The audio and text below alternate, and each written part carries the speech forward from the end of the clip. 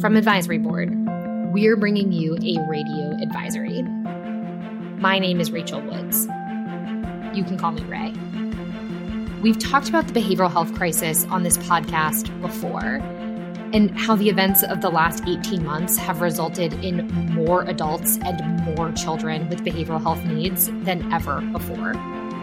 Well, we're starting to see the market respond to that crisis. Investors are pouring money into virtual behavioral health. But the positive momentum we're seeing isn't without risks. So today, I've brought behavioral health expert Claire Worth and strategy expert Nick Saracola to talk about the unintended consequences that could come from a truly historic level of investment. Hey, Nick. Hey, Claire. Hey, Ray. Hey there, Ray.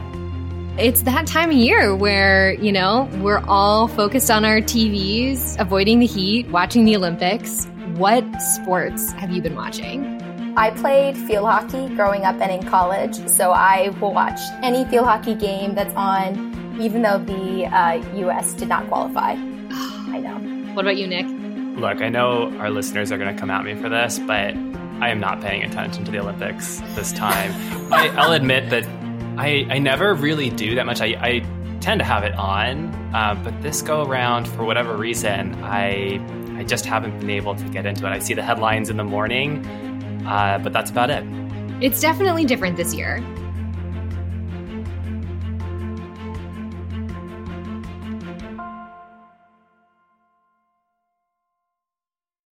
I wanted to bring you both back to talk about a topic we've talked about before, which is behavioral health.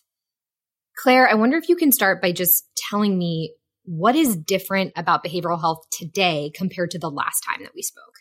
So demand for behavioral health is still well above the 2019 levels, even as we're starting to feel a bit better about the COVID-19 outlook.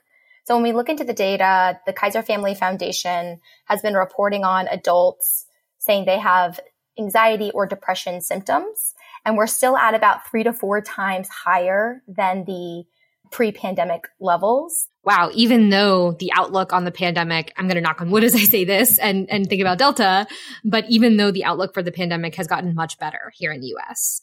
The behavioral health crisis is not going to subside right when COVID-19 does.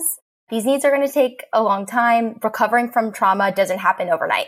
And I think about with providers too, where there is a lot of trauma, some of that's only just starting to show up, right? As providers are stepping back from some of the surge activity that they saw across the winter, their needs, I think, are starting to become more expressed. So the crisis is very much still a crisis. What's changed about the market's response to the behavioral health need?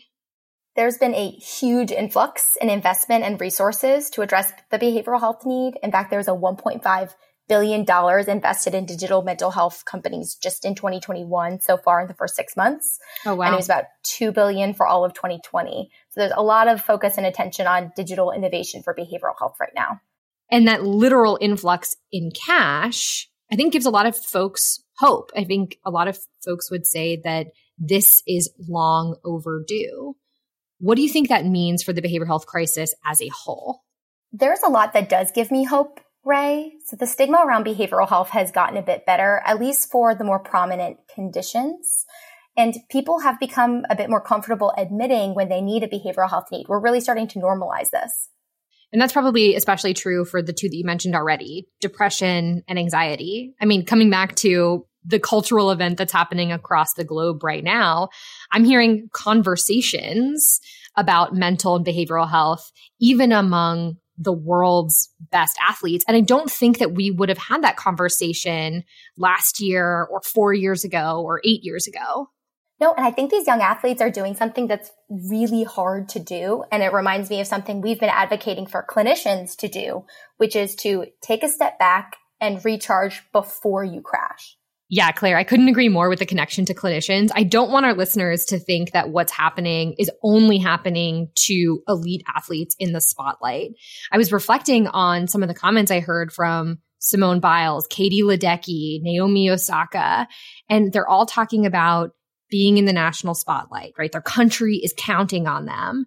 They're talking about being exhausted from having to extend, the highest level of performance across an additional year. And they're talking about continuing to feel the effects of isolation and loneliness. There are no fans in the stands. There's no friends or family to hug them when they're done competing. And all of those things remind me of what clinicians are feeling as they're still battling COVID-19. Yeah, and the general patient population. I think that this is something we're all going to be experiencing for a long time. And I'm just glad that it's more in the spotlight and it's something that we're talking about more openly. I will say I wish that it were across all different types of behavioral health needs, not just the most common depression, anxiety, but also more severe mental illness or addiction. I think those are remaining at similar levels. Mm-hmm. Well, let's keep this glass half full kind of moment here. Stigma has gone down, at least for some conditions. But are there other things that give you hope as the market is kind of finally paying attention to the behavioral health crisis? So, Ray, one thing that I would say, I generally have a lot of optimism about the amount of investment being poured into digital health or digital behavioral health companies right now, right? Anytime a marketplace decides that there's financial upside in a sector, right, that typically signals that disruption is coming, and generally disruption in healthcare does tend to improve overall outcomes. However, there's reason to temper that optimism with some cautious pessimism, which I know we'll get into a little bit more as we speak. Overall, though, the upswell in the number of digital first behavioral health companies and the types of access that they're creating for many new first time behavioral health patients is something that I think we can feel confidently encouraged by, even if there are some undertones of potential aggravating factors that we need to be spending a little bit more time talking about. Yeah, Nick has a really good point that not only are these behavioral health digital companies allowing more folks to access this care, and I'm talking within the same day or 2 days that they'll get an appointment, it also is at a much lower cost point. So that's something that's been very attractive for people who are accessing behavioral health care. I saw a stat the other day that 60% of Talkspace users are new to behavioral health care in general. So we are seeing access. And I think a big part of that is the immediate ability to get care, but also at an affordable price. And I think we have to assume that 60% number isn't just based on growth in demand. Part of that is demand that existed prior to the pandemic that was just not able to, for whatever reason, due to limited affordability, physical proximity, et cetera, access behavioral health services. But it strikes me that the organization that you just referenced that's helping to solve the access and the cost problem is a non-traditional player, right? A player that has grown dramatically over the last 18 months, has gotten some of that investment, right? Talkspace being one of dozens that we could name on this podcast. And they're not the only ones that are kind of throwing their hat in the ring to try to address behavioral health and actually solve this problem. Let me admit where I get a little bit nervous. We're going to be talking a lot about technology in its relationship to behavioral health.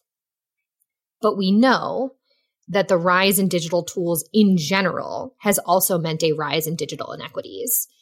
What is the equity impact of digital behavioral health? One of the big issues that I worry about with any sort of disruptive force in healthcare, particularly one in behavioral health, is what happens in the near and midterm when that disruption is destabilizing to the traditional landscape. The private practitioners, the primary care providers on whom a lot of the behavioral health challenges historically have rested. And as we see a large proliferation of new entrants into the behavioral health space, I worry that that's going to make it more difficult for traditional providers to continue to operate their businesses on even the very sort of unstable footing that they were on before the pandemic. And I also worry that some of what we're seeing coming out of the digital health space is serving a population whose needs are relatively low acuity, who are perhaps employed by large corporations who have the means and the instincts to contract with digital health vendors. And that leaves a segment of the need, which is higher acuity, sort of caught in the middle between traditional provider organizations and newer entrants who are scaling access for lower acuity needs.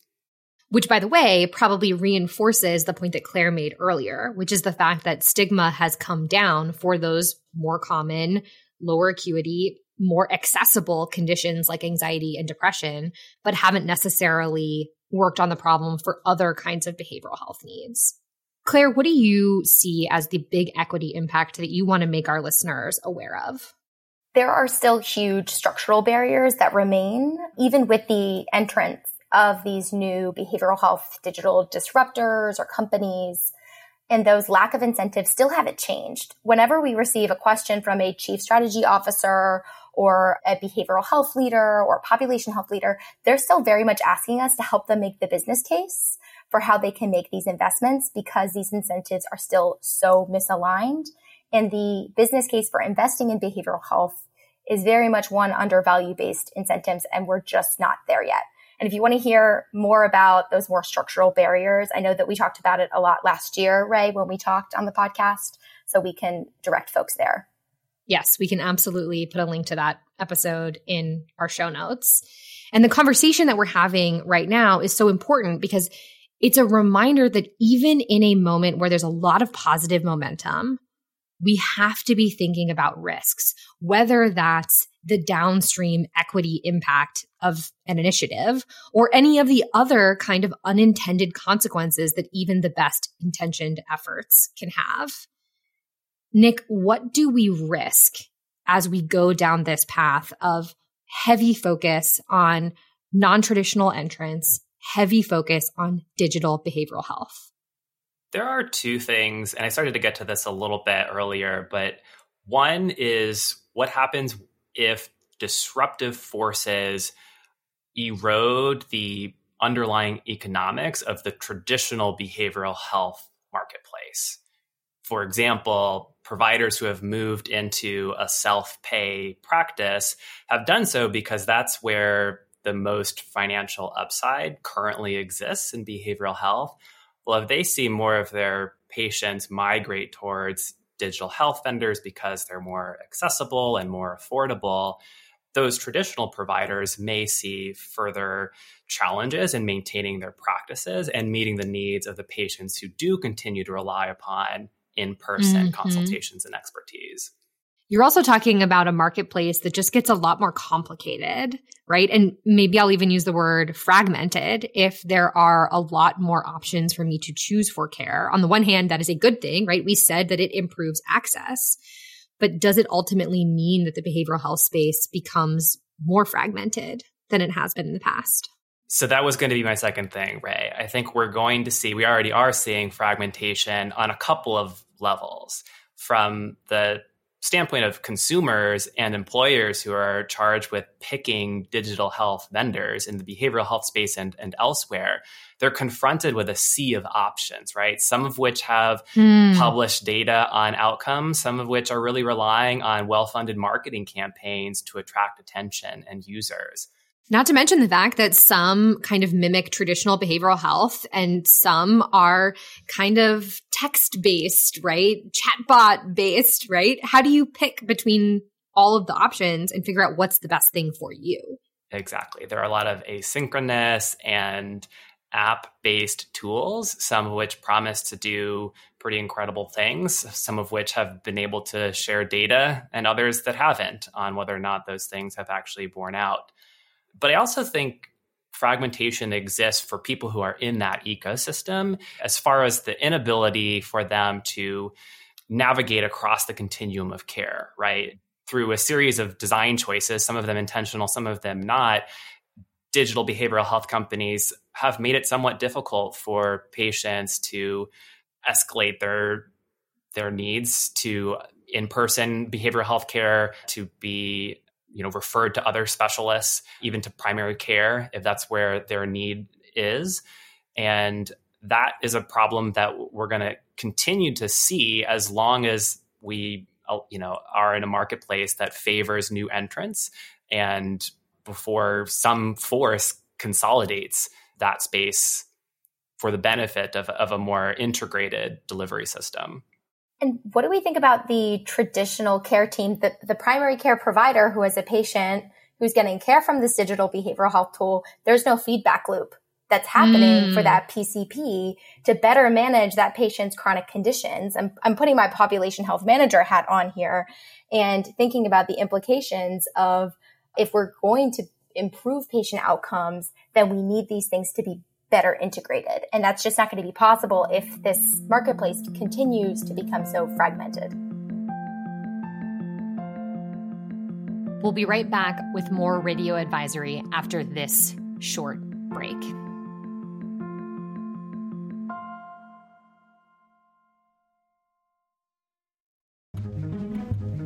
Advisory Board's team of over 200 experts is constantly tracking and thinking through the latest developments in healthcare. We unfortunately can't get all of our experts on this podcast to tell you what they're seeing and thinking, but they are regularly sharing their perspectives on the Advisory Board blog. Check out advisory.com/blog to read their latest posts on proposed rules, what physicians want, AI, telehealth, and more. That's advisory.com/blog.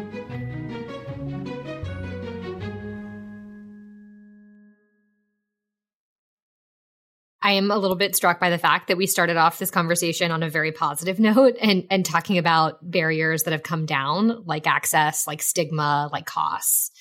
But I think what you're telling me is that if we're not careful, a lot of the barriers that we've been talking about historically might actually get worse and not better, at least for a portion of the population. I think they could get worse, but I don't think that's a foregone conclusion either. I want to make sure that we're not suggesting that this is an inevitability. I just think it's going to take active measures on the part of traditional providers, payers, and disruptors to make sure that fragmentation and employers, exactly, to make sure that the risks that we're describing are not perpetuated and not worsened. In fact, I think we still could see a world in which those things are significantly mitigated based on the amount of financing that's being put into behavioral health space right now. So let's talk about how to address some of these barriers. And I want to start off by talking about a barrier that we haven't actually talked about a bunch on this episode, at least. Claire, I know you and I talked about this ad nauseum in the last episode, which is just the fact that there is a massive mismatch between supply and demand. And the size of the workforce isn't necessarily getting any bigger.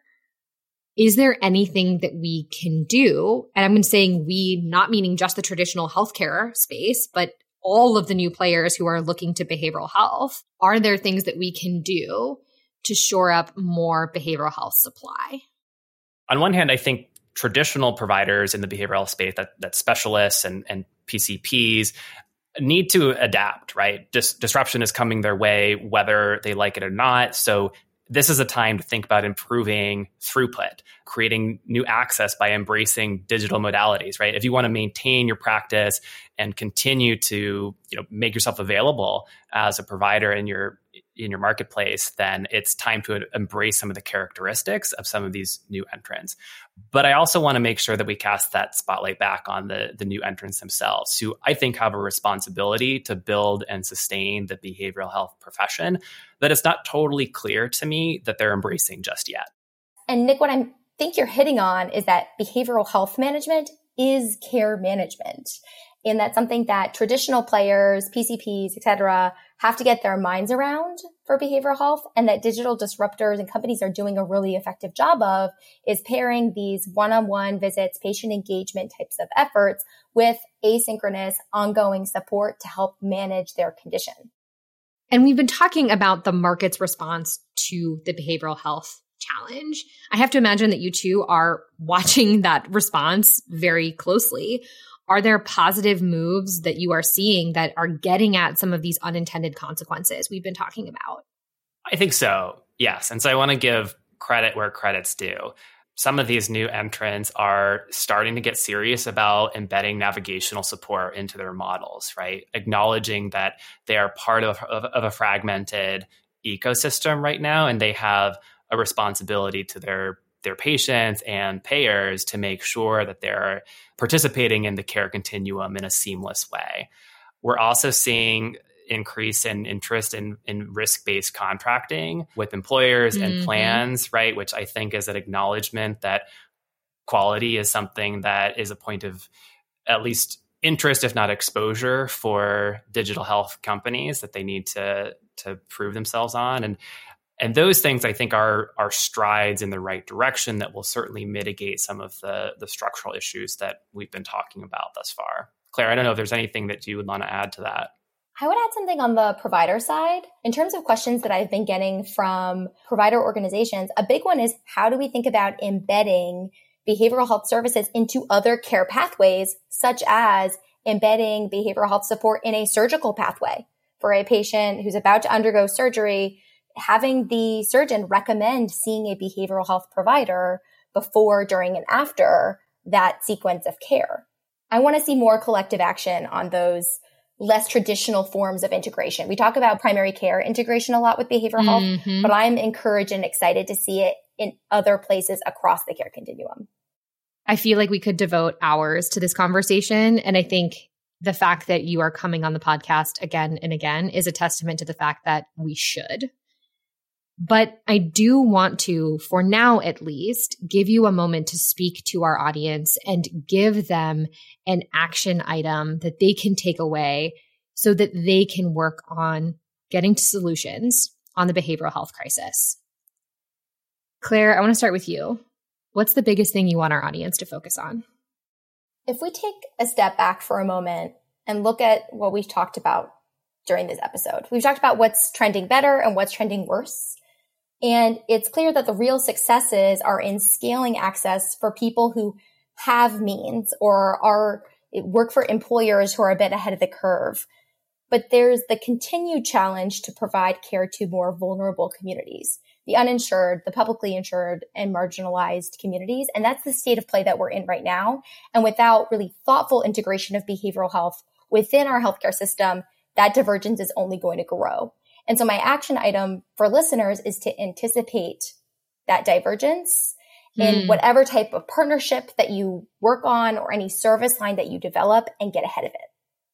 So I'm also going to come back to a theme that we've already touched on. But I think for me, the biggest thing that I want leaders in the field, whether you're at a startup or at a traditional behavioral health organization, I want you to be thinking about what it's going to take to protect and build the supply of clinical capacity.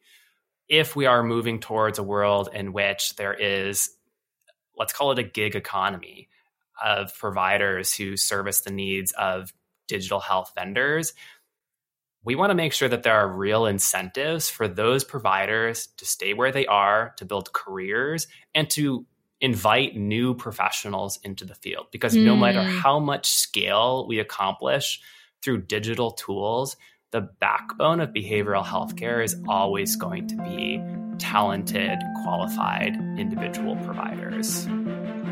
Well, Nick, Claire, thanks so much for coming on Radio Advisory. Thanks, Ray. It was a pleasure. Thanks for having us.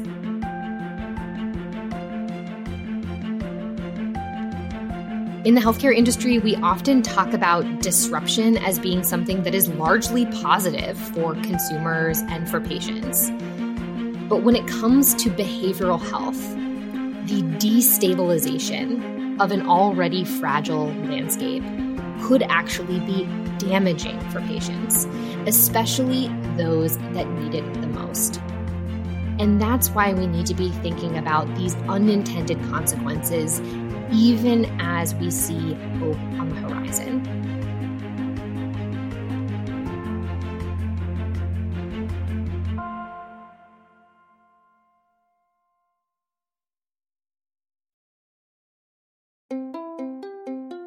Hey, it's Ray again.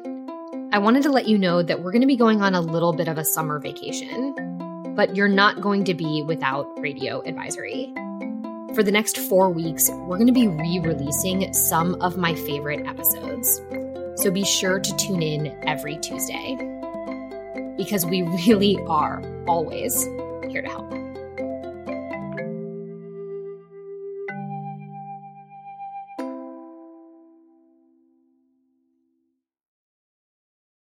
From Advisory Board, we are bringing you a radio advisory. Oh, my chair moved.